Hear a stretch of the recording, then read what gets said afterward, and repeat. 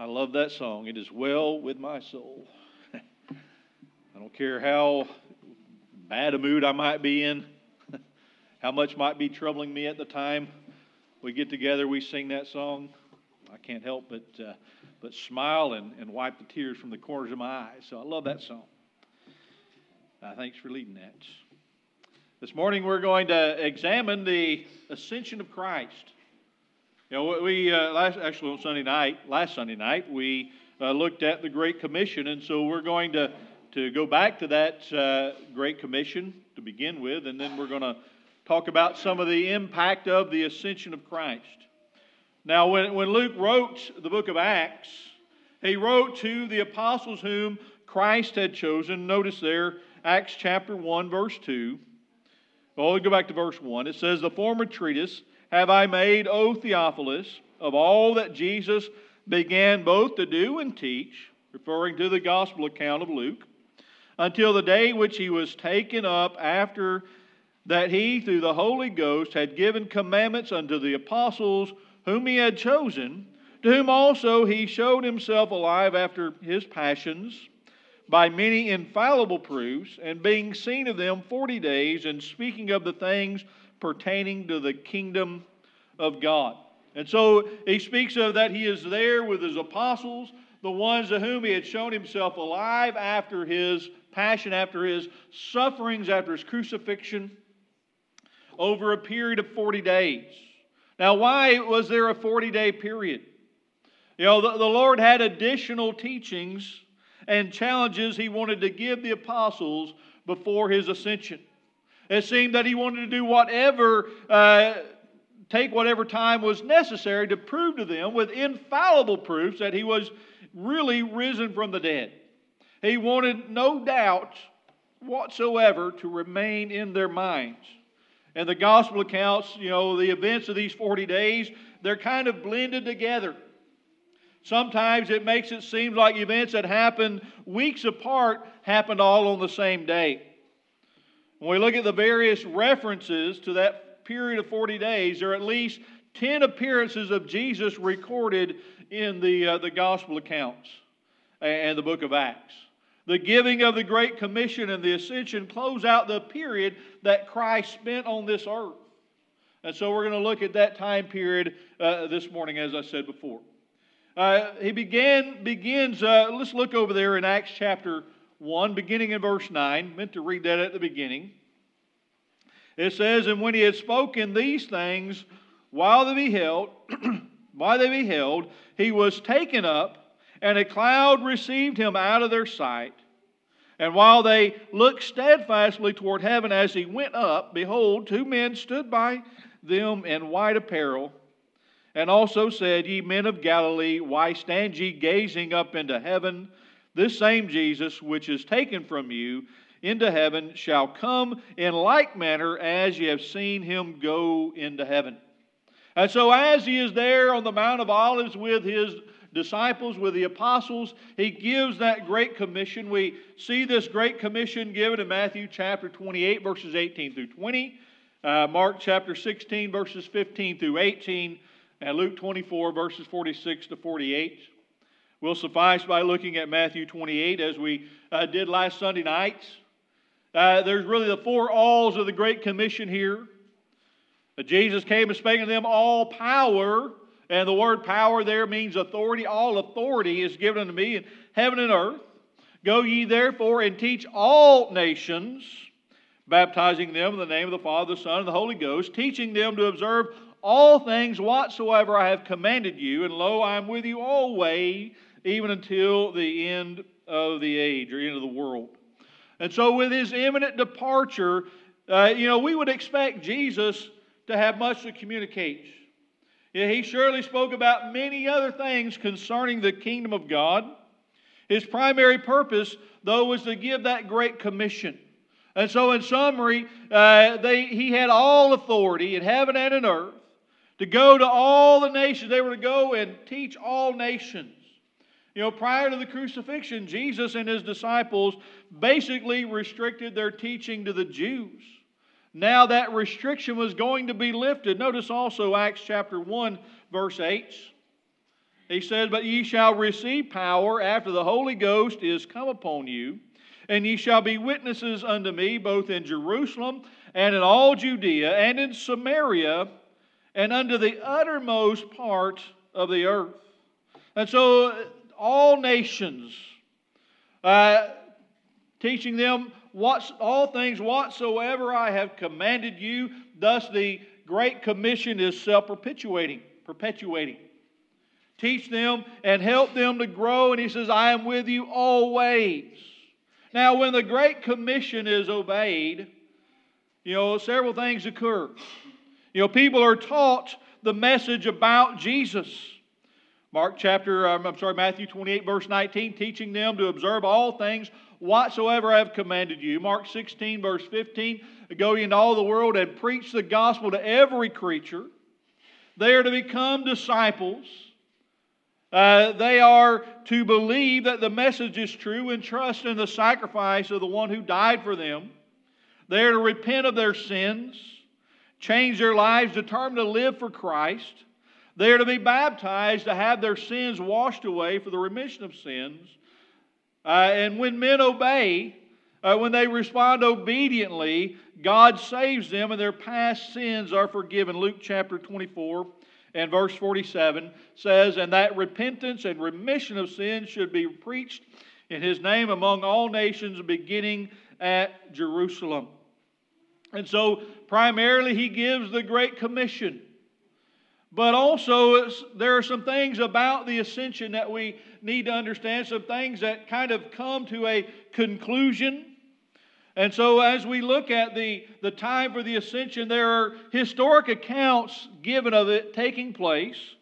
Mark chapter 16 and verse 19 says, "So then after the Lord had spoken unto them, He was received up into heaven and sat on the right hand of God." Luke chapter 24, beginning in verse 50. After giving the Great Commission, it says, "And He led them out as far as to Bethany, and He lifted up His hands and blessed them. And it came to pass while He blessed them that He was parted from them and carried up into heaven. And they worshipped Him and returned to Jerusalem with great joy. And they were continually in the temple praising and blessing God." And so He was carried up into heaven in their presence as they saw. And then in Acts chapter 1, as we've already looked at, when He had spoken these things, while they beheld, He was taken up, and a cloud received Him out of their sights. And so they were able to look up steadfastly into heaven and see Him ascend back to the Father. We also, so when we come here to the natural conclusion to the life of Christ, His ascension. It was a natural conclusion for His life, but because since He came from heaven, it seems right that He should go back and return to heaven. And again, it's hard to fully comprehend all that this is describing and all that is taking place here.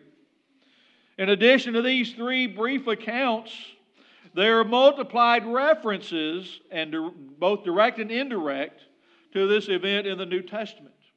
We have in Peter's first gospel sermon, in Acts chapter 2 and verse 33, it says, "Therefore, being by the right hand of God exalted, and having received of the Father the promise of the Holy Ghost, He hath shed forth this, which ye now see and hear. For David is not ascended into heavens, but he saith unto himself, The Lord said unto my Lord, Sit thou on my right hand, until I make thy foes thy footstool."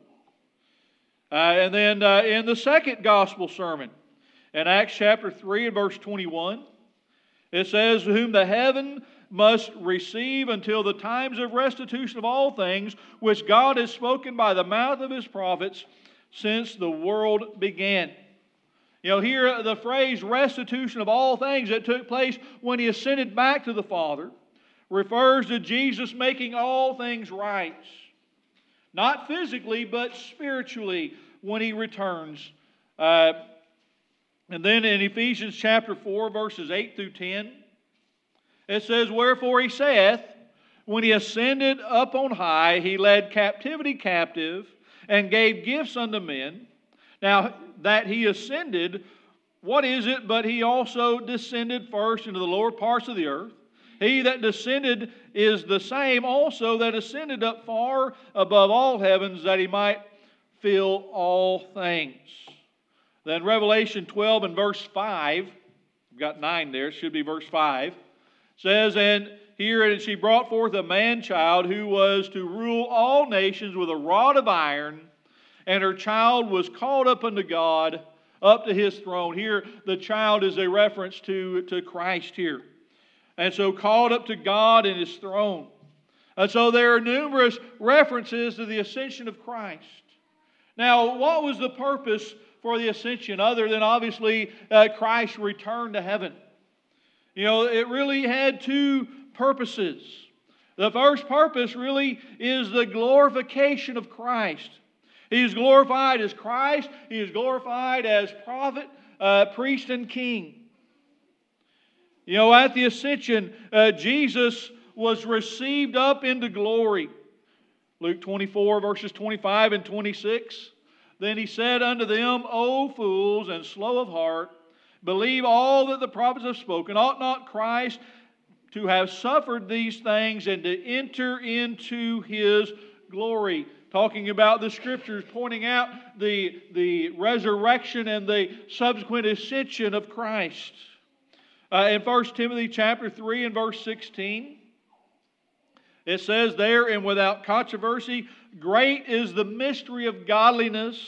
God was manifest in the flesh, justified in the Spirit, seen of angels, preached unto the Gentiles, believed on in the world, received up into glory. And then 1 Peter chapter 1 verse 21 says, who by Him do believe in God that raised Him up from the dead and gave Him glory, that your faith and hope might be in God. He gave Him glory when He brought Him up and raised Him from the dead, and when He ascended back to the right hand of the Father. You know, the ascension is the high point of the work of Christ.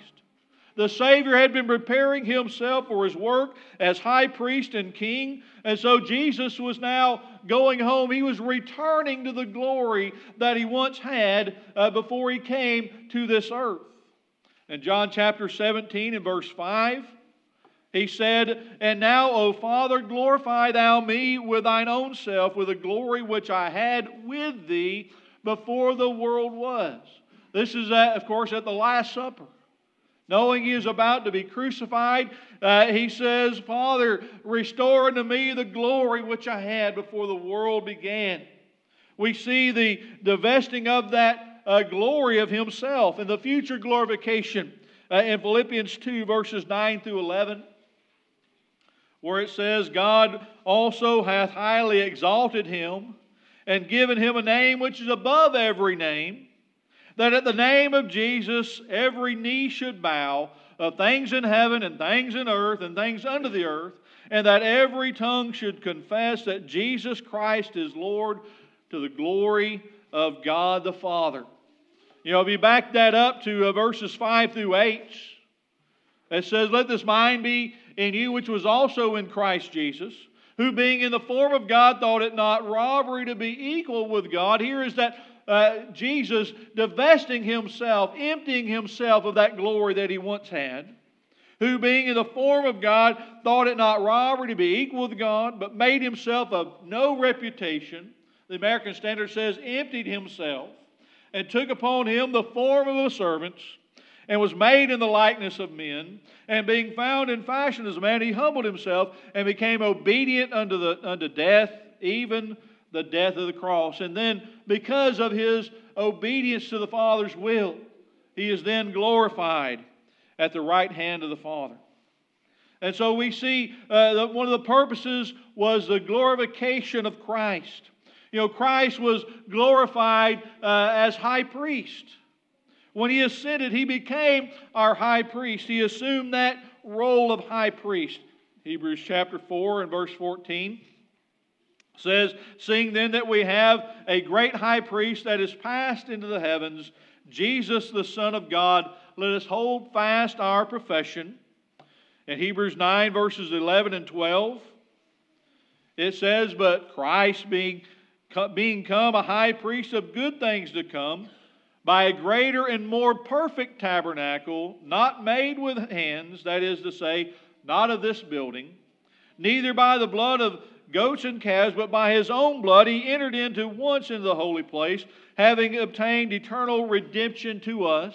And so again, Christ is now serving as our high priest, having offered Himself as the sacrifice for our sins. Verse 24 says, For Christ is not entered into the holy place made with hands, which are the figures of the true, but into heaven itself, now to appear in the presence of God for us. You know, on the Day of Atonement, the high priest went into the most holy place. He appeared before God, and He made that sacrifice. Christ is ever with the Father in heaven, ever interceding for us. And then in Hebrews chapter 10 and verse 12, it says, But this man, after he had offered up one sacrifice for sins, ever sat down at the right hand of God.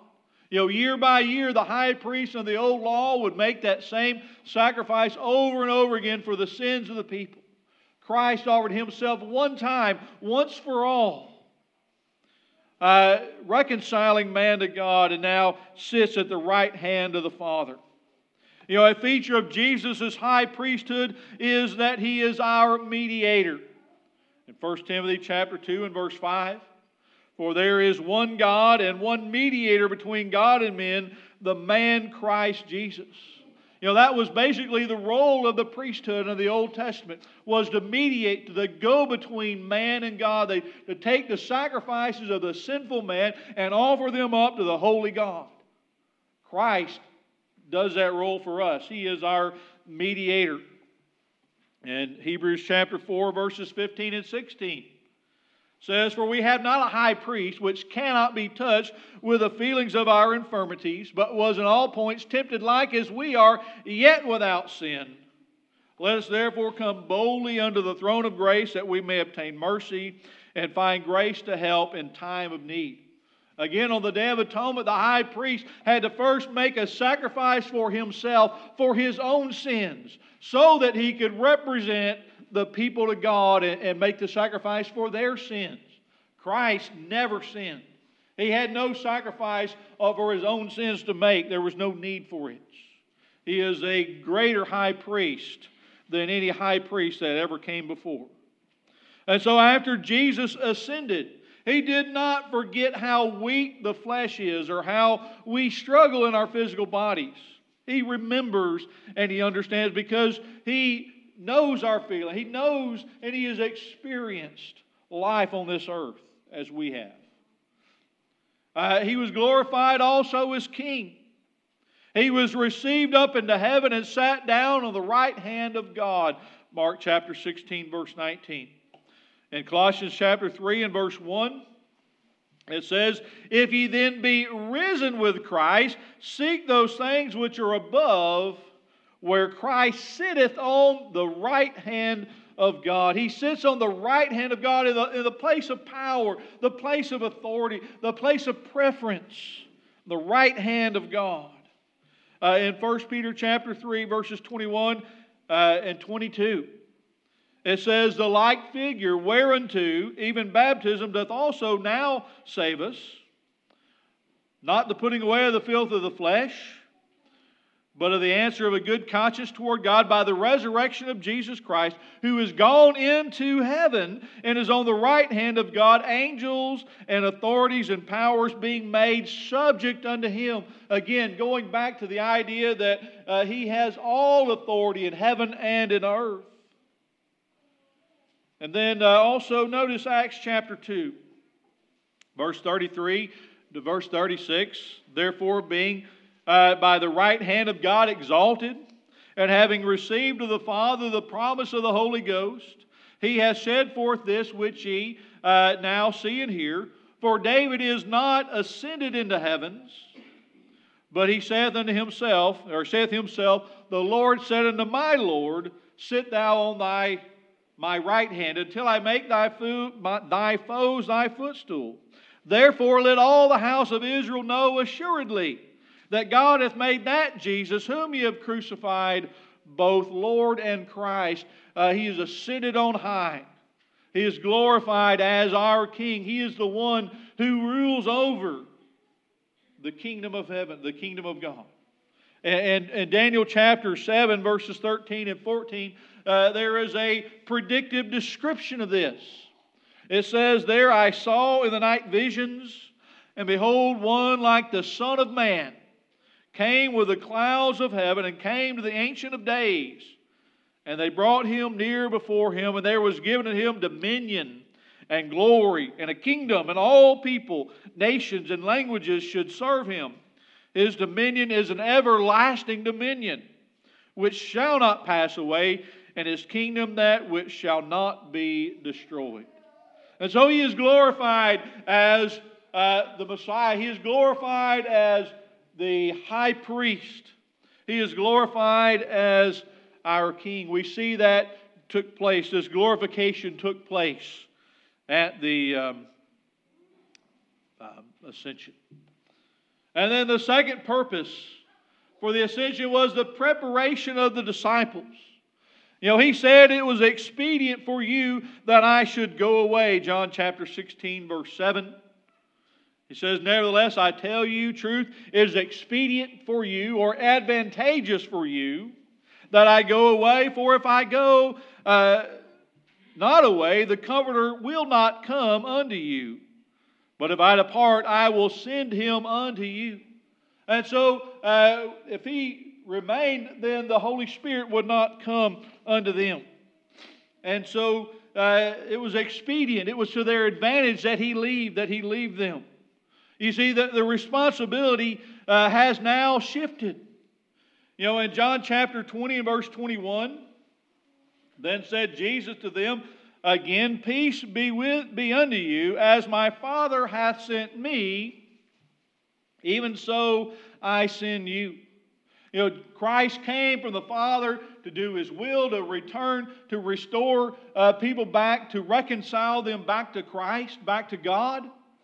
And now He says, even as I have been sent, I am now sending you. He is shifting the responsibility onto them.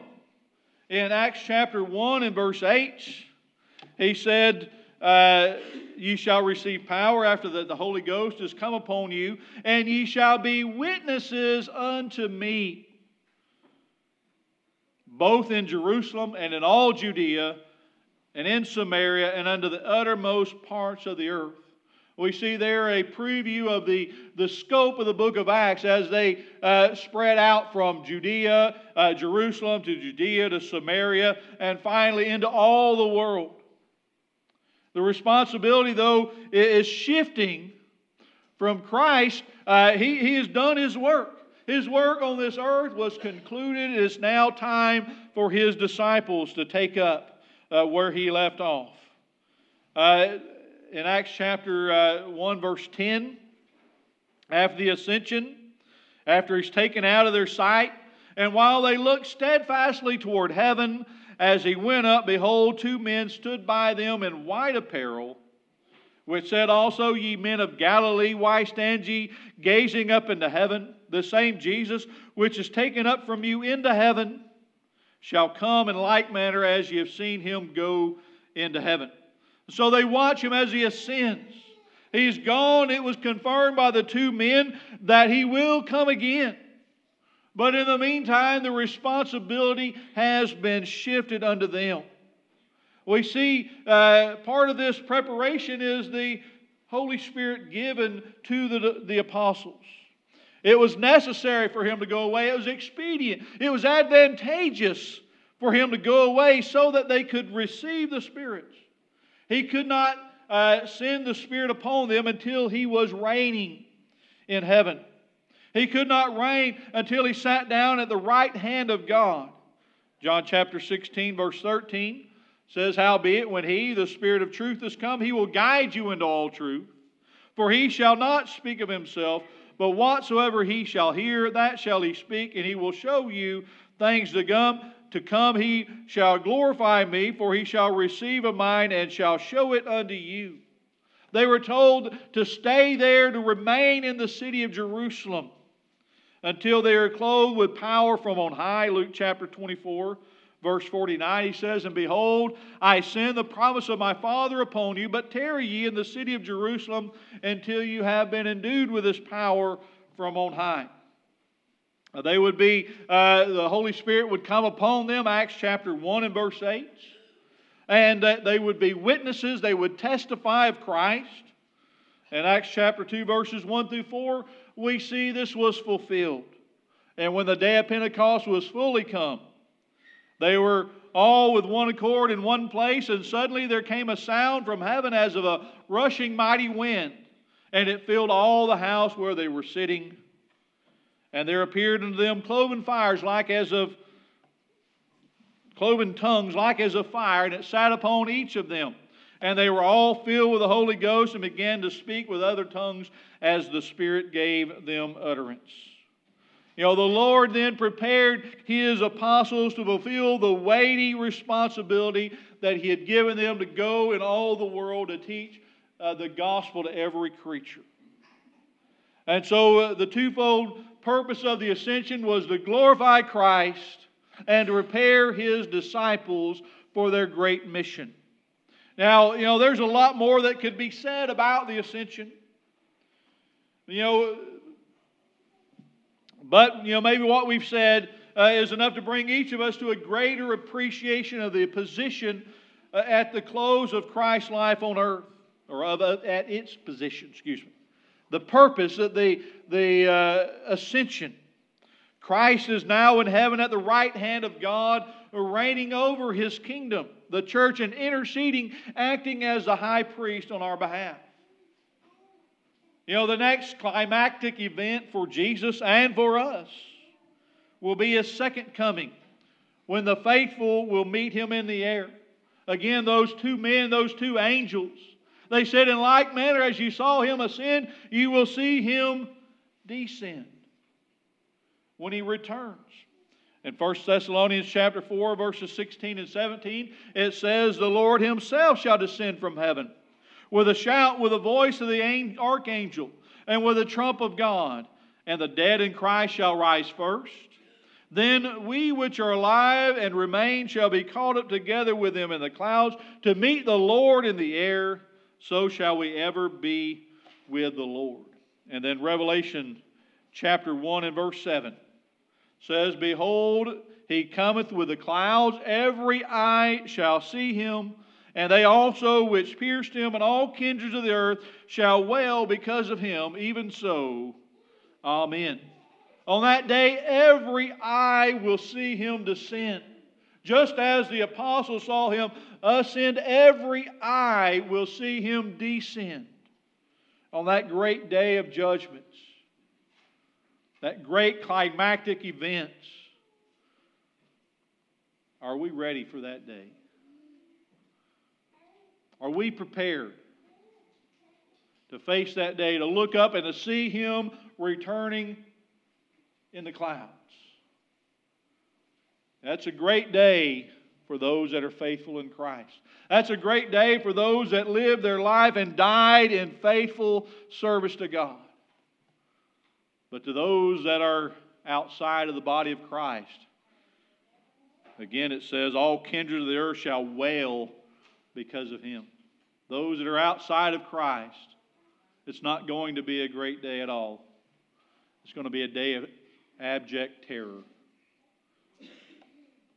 How do we prepare ourselves to be ready for that day? We become His disciples. Even as we looked at in the Great Commission, we become His disciples. We follow Him. We obey Him. A disciple obeys his master. Jesus said, "If you love me, keep my commandments." 1 John chapter 5 tells us that His commandments are not burdensome. They're not grievous. We must believe, and based upon our belief, we must repent of our sins, confess our belief, be baptized to wash away our sins, baptized in the name of the Father, the Son, and the Holy Ghost. And then we just need to continue in faithful, dedicated service to Him. Today, if you're here and you have not obeyed the gospel, We urge you to make preparation today to put on Christ in baptism. If you're here today as one who has not been faithful as a Christian, we urge you to repent, because today is the day of salvation and tomorrow may be too late. If you're subject to invitation, won't you please come forward to the front as together we stand and sing.